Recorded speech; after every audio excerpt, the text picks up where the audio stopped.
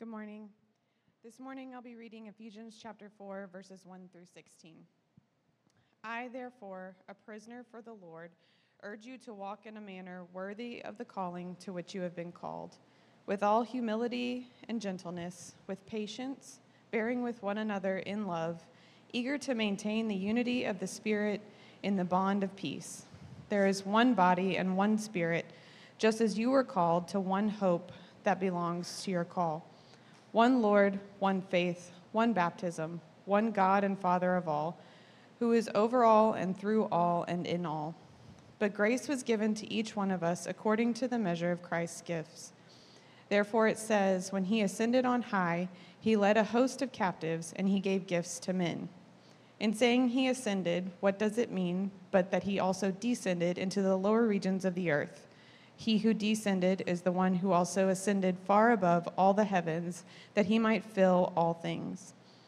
And he gave the apostles, the prophets, the evangelists, the shepherds, and teachers to equip the saints for the work of ministry, for building up of the body of Christ, until we all attain the unity of the faith and of the knowledge of the Son of God, to mature manhood, to the measure of the stature of the fullness of Christ, so that we may no longer be children, tossed to and fro by the waves, and carried about by every wind of doctrine, by human cunning, by craftiness in deceitful schemes. Rather, speaking the truth in love, we are to grow up in every way into him who is the head, into Christ, from whom the whole body, joined and held together by every joint with which it is equipped, when each part is working properly, makes the body grow so that it builds itself up in love. Let's pray. Lord, it's a privilege to be here this morning amongst the saints and worshiping you, and I just pray for your Spirit to be with us and encourage us and lift up our spirits. I'm grateful for your word. Your very words have been preserved through the many ages that we can read into it this moment in our lives. Your word is the bread of life.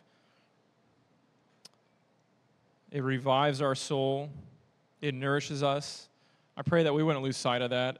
I ask that this morning you would open our eyes to behold the wonder of your word, that we'd see the beauty of your truth.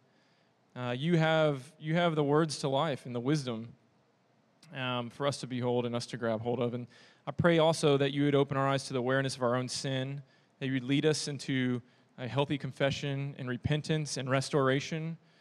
I also ask that you would guide us this morning in our proper understanding of the Scriptures, that you would, Lord, that you just remind us that you are trustworthy, that your plans for us are good, that you would strengthen our faith and you would help us in our belief.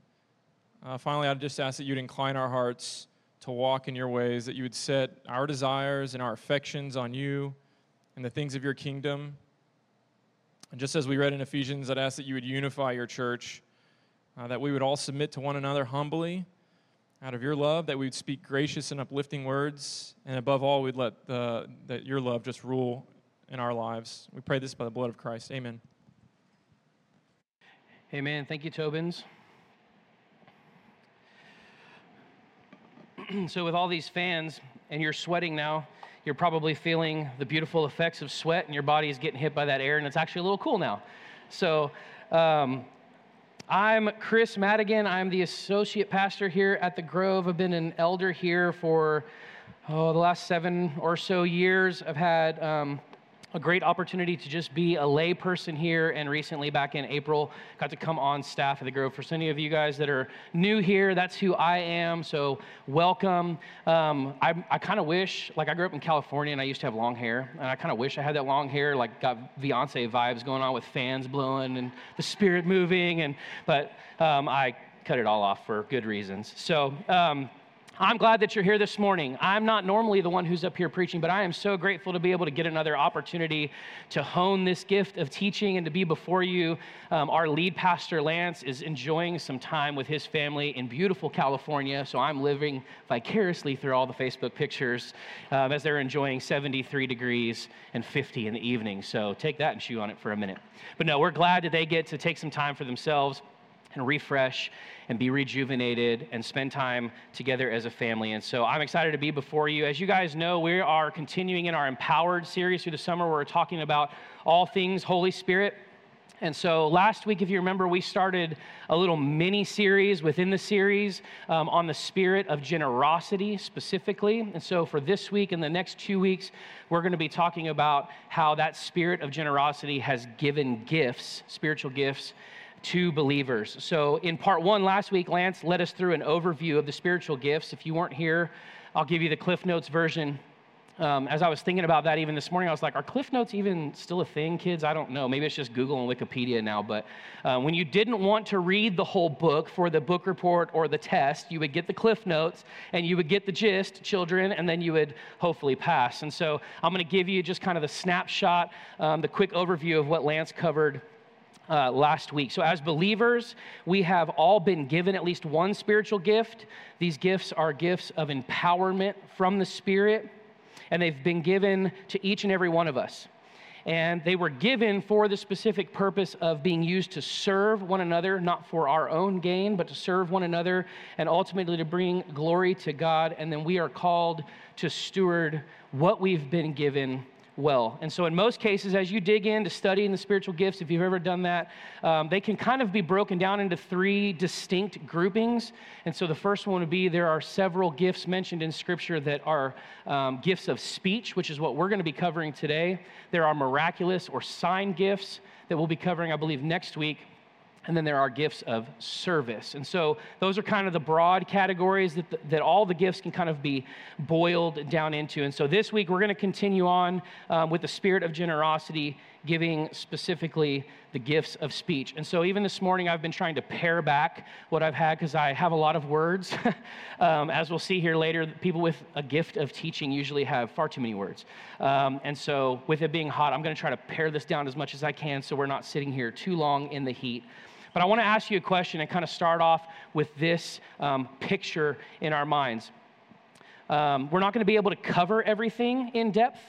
And so we're just going to give some broad, general overview of these gifts that we see in Ephesians 4. And so that's kind of where we are today. Sorry, my iPad went dark. Let me pull it back up real quick. So today our focus is going to be on the offices of leadership that we see in Ephesians 4 with the gifts associated with them, which are apostles, prophets, evangelists, shepherds, and teachers. Okay, question for you. Have you ever just sat and thought for a minute about how amazing the gift of being able to speak actually is? Something we do on a regular basis, but have we ever really thought in depth about just how special of a thing that is? The fact that God has so designed our bodies with a diaphragm that can push air up through vocal cords that are vibrating and creating sound and resonance, and that He's given us muscles and teeth and a tongue and lips that can move and shape and form actual words that are intelligible and that can be understood. I don't know if you've ever sat and really thought about that, but this is a beautiful thing that God has done. Speech, I think, is among one of the greatest gifts that God has given. Just think about this. Christians are given the right to speak about ourselves and the right to speak about God. It's an extraordinary gift. But I think the remarkable miracle, the humbling one, it seems to me, is that God will let us say anything. He knows in our fallen nature we have the ability to mess this all up with our words, right? And yet He still gives us the ability to be able to speak. We don't deserve to be able to name His name. We don't deserve to be able to sing one word of praise to Him. And so it's a remarkable gift that He would even let Himself be known, that He would let us say anything aloud about His truth, the truth of God. So whether it's languages that are spoken in a tongue, or in prophecy, or in exhortation, or in teaching, those are less remarkable than the fact that He has given sinners by grace the ability to speak of Him at all. And so let that land on us this morning and hopefully draw us to a place of appreciation and to gratitude and to amazement as we dig in. Specifically this morning, our first point is that the gift of speech is a gift of grace. It's not something we deserve, but it's given to us graciously by the spirit of generosity. And so the gift of speech is one of the most precious gifts that God has given to man. Words can be beautifully arranged. They can be spoken to provide healing or peace or comfort. They can be a way of motivation. They can be a way to strengthen the listener. But also, in contrast, our words have the ability to be a weapon to injure and to destroy. And unfortunately, we all know far too well that we live in a world that really has an unfiltered tongue. And that's probably true of us to some degree, unfortunately, as well. And many are careless. People are reckless with their words. They're irresponsible with their words. Everywhere you look, somebody's texted something or tweeted something or posted something on Facebook or Instagram and has spoken things that are hurtful or derogatory or maybe insulting or offensive in some way. And so often I think we take this incredible privilege of speech for granted, and we abuse the ability that God has given us that ought to be treasured and guarded and used to edify others and to glorify God. Our whole life is to be one of worship, and the definition of worship kind of boiled down simply is that it's the activity of glorifying God in His presence with our voices, with our hearts, and with our minds. And so if we look at verses like Colossians 3, verse 16, it says, "Let the word of Christ dwell in you richly." Look at this, teaching and admonishing. Those are speaking gifts. Teaching and admonishing one another in all wisdom, singing psalms, it's with our voice, with our words, and hymns and spiritual songs, with thankfulness in your hearts to God. So over and over throughout Scripture, it's the testimony of the word of God spoken and of those who know God, that speech and our ability to declare the truth of God has profound and eternal and life-changing consequences. So as we dig into Ephesians 4 this morning, I think we see, if we look in those first verses of chapter 4, verse 1, it says, "I therefore," this is Paul speaking, "a prisoner for the Lord, urge you to walk in a manner worthy of the calling to which you have been called, with all humility and gentleness, with patience, bearing one another in love, and eager to maintain the unity of the Spirit in the bond of peace." And so Paul is encouraging the Ephesian church as well as us today that we are to walk in a manner that's worthy of the calling of Christ. And so then that we're able to walk, church, arm in arm with one another in humility and in gentleness and in patience, ultimately bearing with one another in love. And so Paul tells us we also ought to be eager to maintain the unity of the Spirit in the bonds of peace. So I'm grateful for the Tobins reading for us in Ephesians 4 and getting us through it all, but I want to focus in for just a second on verses 4 through 6. And so let's read there for just a minute. And tell me what word you notice that stands out here. There is one body, one Spirit, just as you were called to one hope that belongs to your call, one Lord, one faith, one baptism, one God and Father of all, who is over all and through all and in all. What's the word you notice repeated there? You can talk back to me. One, right? What do you think the Lord is emphasizing there, or Paul is emphasizing there? Unity, oneness. And he's giving us this picture. In 3 verses, he emphasizes the idea of unity 7 times by using the word one. And so there's an importance here for us as believers that we may have differences of opinions. We may have a different idea of how church should look or how ministry should be run or how groups should be coordinated and organized. But ultimately, we can all find unity under this one body, one Spirit, one Lord, one baptism. That is the thing that we should be centered around so that we can link arm in arm and go and be agents of change with the gospel in the nations, in the networks, in the neighborhoods that God has placed us in. But if you look at verse 7, "But grace was given to each one of us according to the measure of Christ's gift." So then we go to verse 7 and we see that grace that was given to each one of us, you and I, according to the measure of Christ's gift. So since speech is a gift of grace, then it's important to understand for us why the Spirit gives us the ability to speak and why He empowers certain people in very specific and intentional ways to be able to speak and communicate the gospel. And I believe that takes us to our next point of where speech is used to equip, to build, and to mature. So the practical working of spiritual gifts offers us actual evidence of the fact that Christ is reigning and ruling right now. We see in Hebrews 10 that after Jesus ascended, it says he's seated at the right hand of the Father, right? And so that is a position of authority, and it's a position of ruling, and he is over all things. And so him giving us gifts and calling us to use them and work them out for equipping and for building up and maturing of the body of believers, it helps us to see that, man, he truly is reigning and ruling over the world. And wherever his word is taught and embraced, his reign is manifested to all that are seeing. The implications here are profound.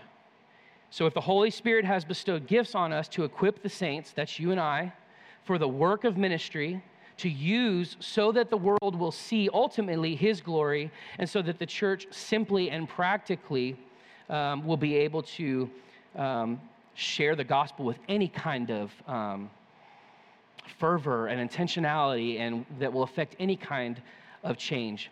And so we look at verse 12, 13, 14, and 15, and we see just a really simple picture of the gifts of speech are given to equip the saints for the work of ministry, for building up the body of Christ.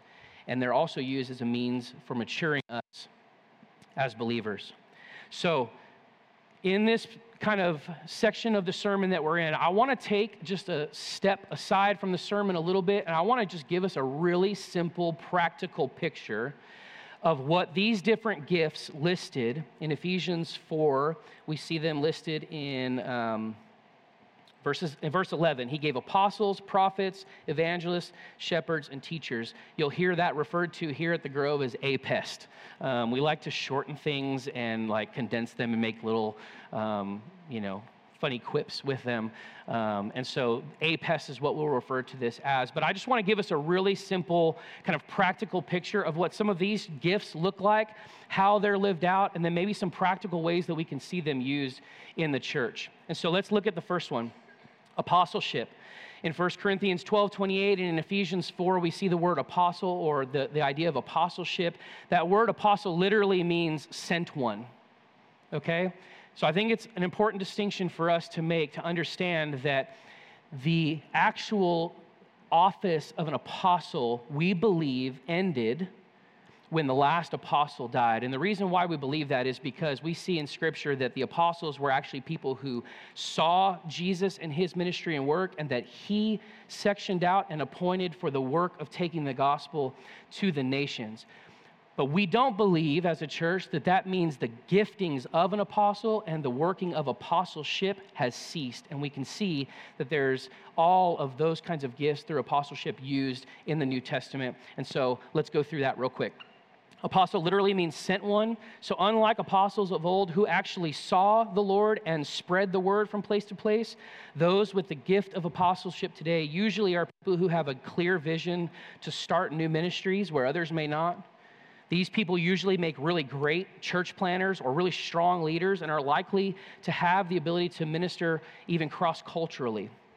Apostles may be called to reach out where others may not dare, and they demonstrate abilities to influence others to follow Christ or to follow them as they follow Christ. And there should be a slide up here on the screen behind me that just kind of gives us a couple little simple breakdowns of what you might see with somebody with this gift of apostleship. In a word, this person might be seen as a pioneer or a visionary.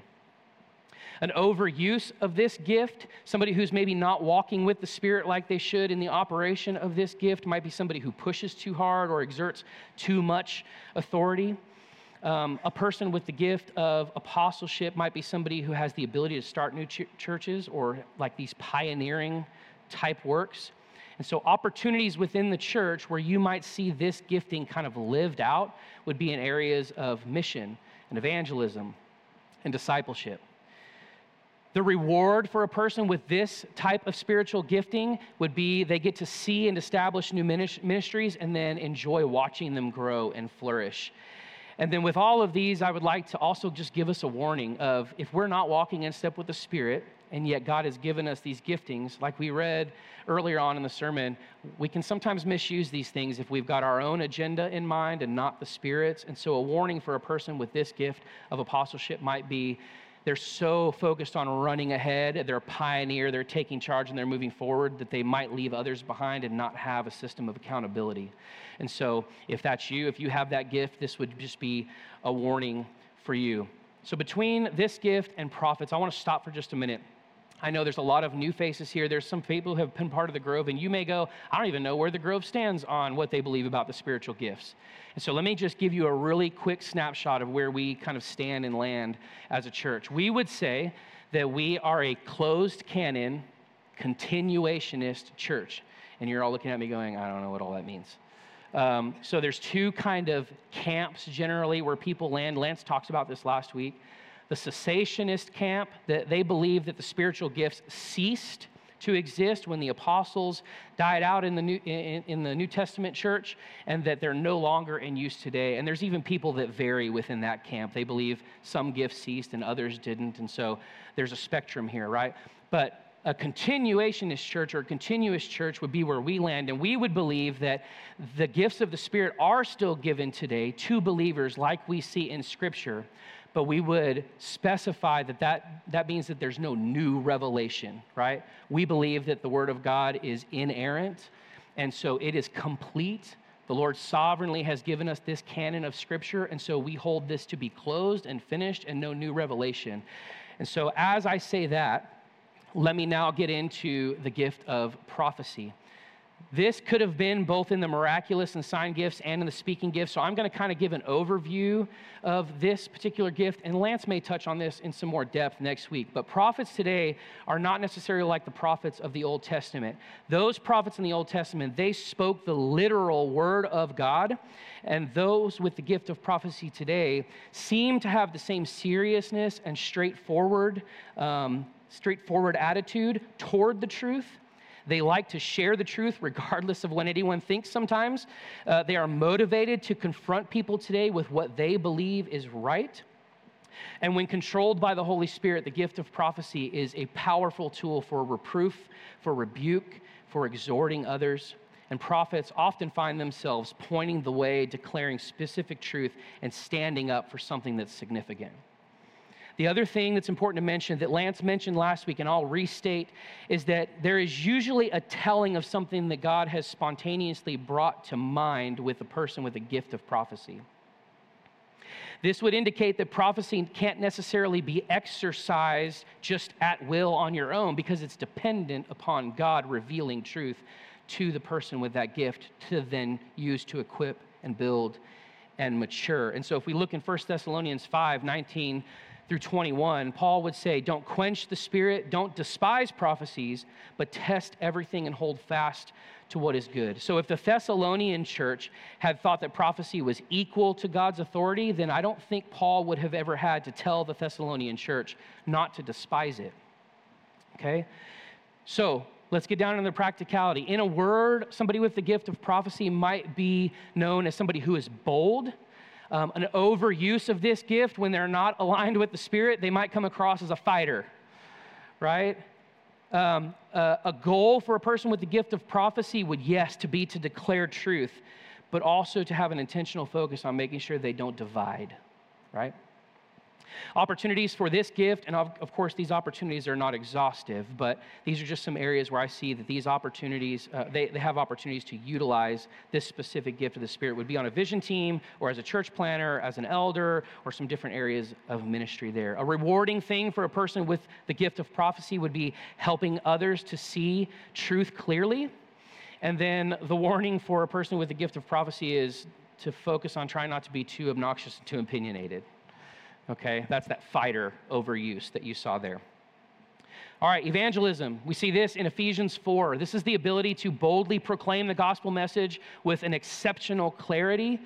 They feel compelled to win souls. Usually this gifting has an itinerant call with it, like to foreign missions.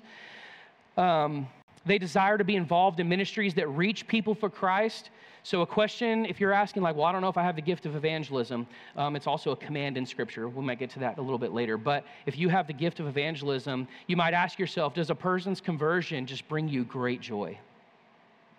Do you easily turn every conversation that you have with your neighbor or your coworkers back to Jesus? These might be some things that you would see in the person with the gift of evangelism. And so in a word, a person with the gift of evangelism is dynamic. An overuse of this might be that they're too zealous. A goal for a person with the gift of evangelism would be to build disciples and not focus so much on the statistics. Opportunities for this gift to be utilized and lived out in the church would be through a visitation ministry, through outreach, through mission and mobilization. A reward for this person with this gift would be leading people to Christ because it glorifies God. And then the warning for the gift of evangelism would be not to think that everyone should be as dedicated as you are to evangelism. Shepherding, Ephesians 4:11, this is a pastoral gift. The primary goal of shepherding is to guide, to feed, and to guard. The shepherd leads his sheep into fields of grazing. He protects them from wild animals, generally cares for their well-being. They counsel and disciple others. People with this gift find great joy in seeing people mature in their faith, overcome besetting sin, to find encouragement in the midst of discouragement, so that they are healthy and living out the fruit of the Spirit. They are compelled also to encourage others to work together for the body's sake. A great picture of a shepherd is Jesus when he meets the woman at the well. I won't get into all that. We're running out of time. So in a word, a person with the gift of shepherding might be considered a discipler or a leader. An overuse of this gift they would take advantage of the trust that they have from their flock. A goal for a person with the gift of pastoring would be that they would have strong leadership, but that they wouldn't be manipulative with the authority that they've been given. Opportunities for this gift to be served in the church and lived out would be in an elder, as a neighborhood group leader, a deacon, in a care ministry, or things of that nature.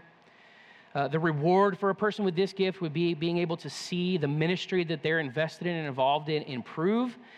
And a warning for this person would be, don't get discouraged when people, your sheep, don't always follow you just at will.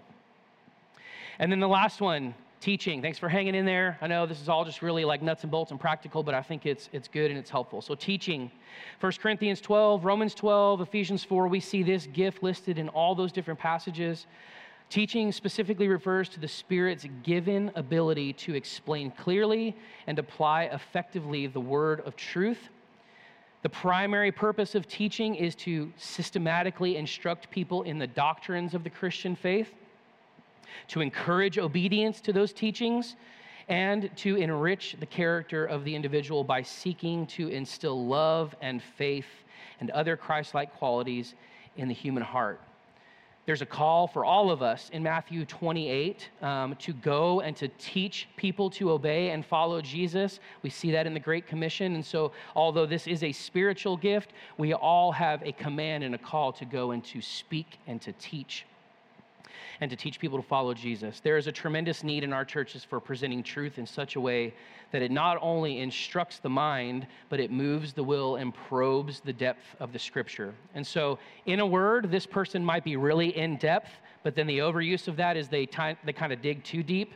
This is a struggle for me. I texted Lance yesterday, he's like, "How you doing?" And I was like, "I'm nervous, and I only have about 3,800 words in my sermon outline." He's like, "Oh, good, only about a quarter of what you're going to need." And I was like, "Oh, delete. You dig too deep. And so the goal for a person with the gift of teaching would be, reveal the truth, but don't exhaust it, right? Let the truth sit. Let the Spirit do the work of revelation in the heart and let Him do that work, and we don't have to exhaust the truth. And the opportunities, obviously, within the church would be teaching and Grove Kids and Grove students. Shameless plug for Grove Kids, need leaders. And in growth groups and neighborhood groups and in women's and men's ministry, teaching nights and different things like that, these gifts can be used. The reward for the person with the gift of teaching would be knowing that people have learned truth, and then their warning would be, make sure not to neglect the other responsibilities you have while you're digging so deeply into the Word of God. And so I hope this gives you just kind of a real basic understanding of what some of these gifts are and some ways that they can practically be used. And you may be sitting here going, well, I don't even know what my spiritual gift is. And that's okay. We'll get to this towards the end of the sermon, but there's practical tools out there to kind of give you some framework, and I'll go over those at the end, but that's okay. So hang with me. I want to kind of transition into our last point, but I want to take a minute and I want to tell you a little bit about my work before coming on staff at the Grove back in April. I used to be in commercial construction, and I was a superintendent of a commercial construction company. And so what we would do is we would go into what we called shell and core, or core and shell buildings. That's the big concrete structures you see going up everywhere, and they're just empty on the inside. Companies like that I was in would come in and we would outfit the whole inside of this building and build out the interior so that it was a usable, workable office space. And I was a superintendent, and so my role was specifically managing all of our subcontractors and trades to accomplish the goal of building out whatever project it was. And so the largest job that I got to be a part of was over 200,000 square feet. You'll see some pictures of that here in a minute. They may already be running behind me. This is the Marathon Oil Tower over off of like San Felipe in the Galleria area. This is the largest project that I got to oversee, and then the smallest would be something about 500 square feet in like a school classroom that we were redoing ceilings in. No matter the size of the job, though, the point I'm trying to make is that these jobs require specific and special giftings and talents and abilities to be used to be able to create the space. So if you're looking at some of these pictures, they're kind of hard to see, but just the detail in even just one picture, all the trades that are involved, guys, to where that carpeted area and the yellow chairs are, used to be a fountain. And so they had to take out all the plumbing and all the brick and the water barriers and all that thing and re-level it so that it could take carpet and cut the stone out of certain areas and build up the walls. And that big TV screen is 11 foot by 22 foot video wall that had to be installed by some skilled AV technicians. And the lighting, and in the background you can see those little origami birds floating off the ceiling. There's an artist that designed all that, and we had to specifically lay out every anchor point for every one of those birds so that there was sufficient steel or wood blocking to hold the weight of them. And so there's what I'm trying to do is paint a picture for you of how intentional and how purposeful these projects are, and how necessary it is to have a body of people coming together, using their gifts and talents to make this thing work and to make it look great. The one thing I want to point out, go back to that picture with the TV on it. So what you can't really see is around that whole TV section, that wall is literally a sheetrock wall, and there's a coating on it that's called Venetian plaster. Does anybody know what Venetian plaster is? Okay, so Venetian plaster is literally plaster and marble dust, if you didn't know that was a thing, and they mix it with water, and then two men, that wall alone was almost 2,000 square feet. They take a small hand trowel and by hand go from one end to the other in 4 to 6 inch swaths with a trowel, and they trowel on this plaster and marble dust from top to bottom, end to end. Then it dries for 48 hours.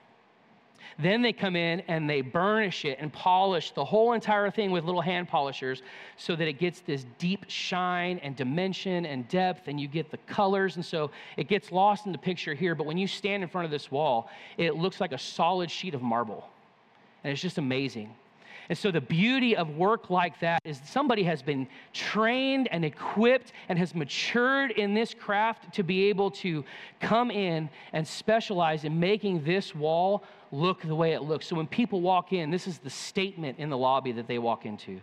Man, what a beautiful picture of how specific gifts, when used well, can be used to just make the most of a space. So there are many people aligned to the same mission of making this client's vision become a reality. Every single person plays a vital role in that mission. The tradesmen are called on for these roles because they ultimately have been taught, they've been trained, they've been equipped to do the work that's required to meet the client's expectations. If you'll remember, back to last week, Lance read in 1 Peter 4 that as each has received a gift, this is in verse 10, as each has received a gift, we're to use it to serve one another as what? As good stewards of God's varied grace. Whoever speaks as one who speaks oracles of God, whoever serves as one who serves by the strength that God supplies, in order that in everything God may be glorified through Jesus Christ, because to him belong glory and dominion forever and ever. Amen. So now that we have a good picture of what it looks like for the body to come together and to work in unity and unison to create or to achieve a goal or a task, and we have a basic overview of how these gifts are used, I think Paul boils down the purpose and the aim of these gifts to 5 simple words that we'll see in verse 15. So if we'll look at verses 11 through 16, we'll read there. And he gave the apostles, the prophets, the evangelists, the shepherds, and the teachers to equip the saints for the work of ministry, build up the body of Christ until we all attain the unity of faith and of the knowledge of the Son of God, to mature manhood, to the measure and the stature of the fullness of Christ, so that we may no longer be children, tossed to and fro by the waves and carried about by every wind of doctrine, by human cunning and craftiness in deceitful schemes. But look at this.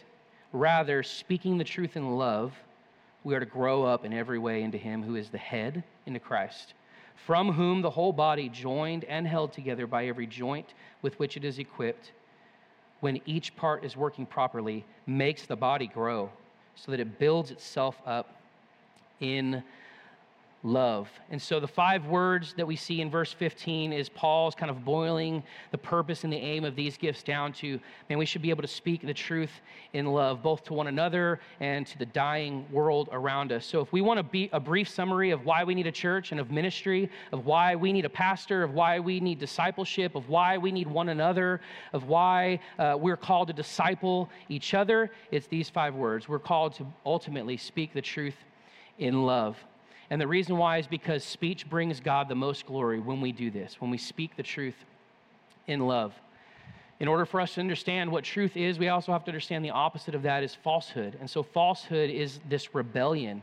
There's this keen emphasis in Ephesians 4 on truth. And so lies, we have to understand, reject this authority that Christ has and the gifts that he's given us to use. But when we submit to the truth, the beauty of Jesus' kingship is displayed to the world. Again, God has ordained for our submission to Christ to come through the help of one another. We all have blind spots. We've been duped by lies. Our perceptions go wrong, and we need biblical community. We need biblical friendship, and we need biblical leadership to help us live out our submission to Christ. And so assumed in this passage, assumed in all of Ephesians 4, is that if we are to live consistent with Christ's lordship in our life, then I need you, and you need me. We need each other. So if we're to live and consistent with Christ's lordship in our life, we need one another. We need to show each other where we have embraced falsehoods. I have to humbly consider what you have to offer, and likewise the reverse. Second, in all these things, God has ordained that our ministry to one another be truth-telling done in love. Tim Keller once said in a sermon that truth without love is imperious. That word means arrogant or domineering. So truth without love is arrogant or domineering self-righteousness. Love without truth is cowardly self-indulgence. So we see that both of these are selfish. Rather, we're to speak the truth in love, the truth of Jesus Christ to one another. Such a work, such a balance requires nothing less than the power and the wisdom of the Spirit. So what is truth? The truth is that we're all sinners and we need saving. And that Jesus demonstrated perfect love for us by stooping low to rescue and reconcile us sinners to himself. Man, amen for that. And so any use of the spiritual gifts that God has given us, specifically the gifts of speech that we're learning about today, in an absence of love, is inherently will be missing the truth. His love for us is immeasurable, and we must be the driving force behind the use of any of these gifts. So in reflection today, I want to wrap up by reading verses 15 and 16. Let's read this together. Rather, speaking the truth in love, look at this, we are to grow up in every way into him who is the head, The people standing up on here on stage, or the elders in our church, the lead pastor in our church, we're not ultimately the head. Christ is the head, and so we are doing all that we can to submit and surrender to him, and we're pleading with you to follow us as we follow Jesus. It goes back to that one Lord and one faith and one baptism. This is the unity that we have, and these specific gifts God has put in place to help shepherd the body, to lead, to equip, to mature, and to grow. So look at this. To grow up in every way in him who is the head, into Christ, from whom the whole body, joined and held together by every joint with which it is equipped, when each part is working properly, makes the body grow. I don't know what your idea of church growth should look like, or if it's just all about numbers, or if, man, church is really growing, we have a big building. I don't know what your idea of church growth is, but the word seems to indicate, Paul seems to indicate here, that the body will grow and build itself up in love when we are using the gifts that God has given us to work out our salvation with fear and trembling, to go forth with the gospel and to share it with other people. So I'm not sure what your thoughts are on a sermon like this. I look out there and I see a lot of you that I have an idea of what I think your giftings are, because I see you serve and I see you living those gifts out. And I know there's a bunch of you I don't know how God has particularly gifted you. And so there are helpful resources out there. Lance mentioned one last week, but it's called Spiritual Gifts with an S, spiritualgiftstest.com. And so there's resources like that out there where you can go and take a test and get an assessment done and kind of give you a ballpark or an idea of some different areas where you might be gifted. But please remember that these are, yes, helpful tools to give us some guidance and suggested areas where you might be gifted, but they're not scripture. They're not authority, right? And so sometimes the best way to figure out how God has equipped you and how he's gifted you is just to serve. Like you see a need and you go meet it. And in the middle of that, you're going to go, you know what, there's a need in the kids area and I'm going to go teach and I'm going to go lead. And then you get in and you're like, I don't want to do this. And there also may be just some humility on our part to go, I don't want to do this, but the Lord has equipped me and I'm going to use it. Or it may be that he's going, yeah, actually I've equipped you for something different and this isn't where I've most equipped you to serve. And so sometimes just getting in, especially in a church plant like this, we're going to have to tear down today after several weeks, and we're going to need everybody's help to pick up chairs and do all that kind of stuff. And Lance said last week, if you don't think you have the gift of chair, you have the gift of chair. Everybody can use their hands to help, right? And so there's just a practical element of like, man, I'm going to figure out where I'm gifted when I just get into the minutia and all the little inner workings of the church and just serve in areas where I see a need. So the last thing I want to leave you with is we send out an email every Saturday, and on this Saturday, Carissa wrote the email. Man, if you didn't read it, go back and read it. But she had some really great questions as she's been processing about the spiritual gifts. And I want to leave you with two of her questions from her email yesterday as we wrap up today. The first one is, how can I use the gifts, the spiritual gifts, specifically the speaking gifts maybe, that God has given me to serve and to edify the body and spread the good news to those who hear it? And here's the one I want us to leave us with. We need to think through what gifts are we actually aware of that we possess, that we've intentionally pushed aside out of fear or out of church hurt or out of burnout. What gifts are we just kind of like stashed off in the corner? It's like, man, I have an ability to do that, but really I got burned by the last church, and so I'm going to sit it out for a while. And that may be where you're at, and that's okay. There's a season for that, right?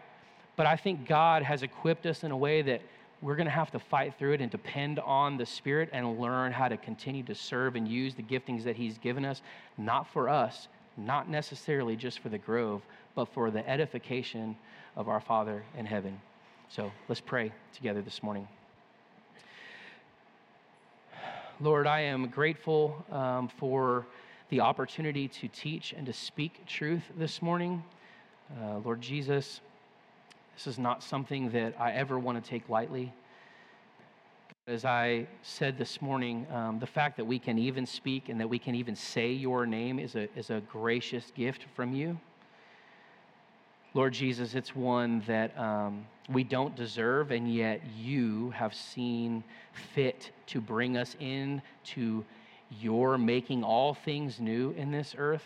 and you've not left us alone in that. You've chosen to use us, and you said, you know what, I know you can't do it on your own, and so I'm going to specifically equip you in ways that you can't do these things without me working. And so, God, what a gracious gift. What a mercy that we would be able to have a God like this that we can depend on, that we can remember that we're not alone. Lord Jesus, I stand before you this morning just confessing that there's a lot of areas that I have come to realize even throughout my study in this that I've just let lay dormant or I've not used because of past hurts. Teaching is one of those. I was burned a long time ago. And I was questioning things that I was learning in Scripture, and I had a leader around me that just wasn't gracious and wasn't kind. And the reality is that there's grace and mercy for him, just like there's grace and mercy for me. And so, God, in humility and in confession, man, would you forgive me of where I've allowed these gifts to just kind of lay dormant, things that I've pushed aside out of fear of what people might think or what they might say or how I might stumble over my words or people's opinions of me if I get up on stage and try to teach. God, in your grace and mercy, you've ordained this day and the people in this room, and so we're grateful for that. God, we are ultimately grateful that you don't give up on us, that you've seen fit to rescue us, to redeem us, and to bring us into the fold, and so that is what we are forever grateful for, and it's in your name we pray this morning. Amen.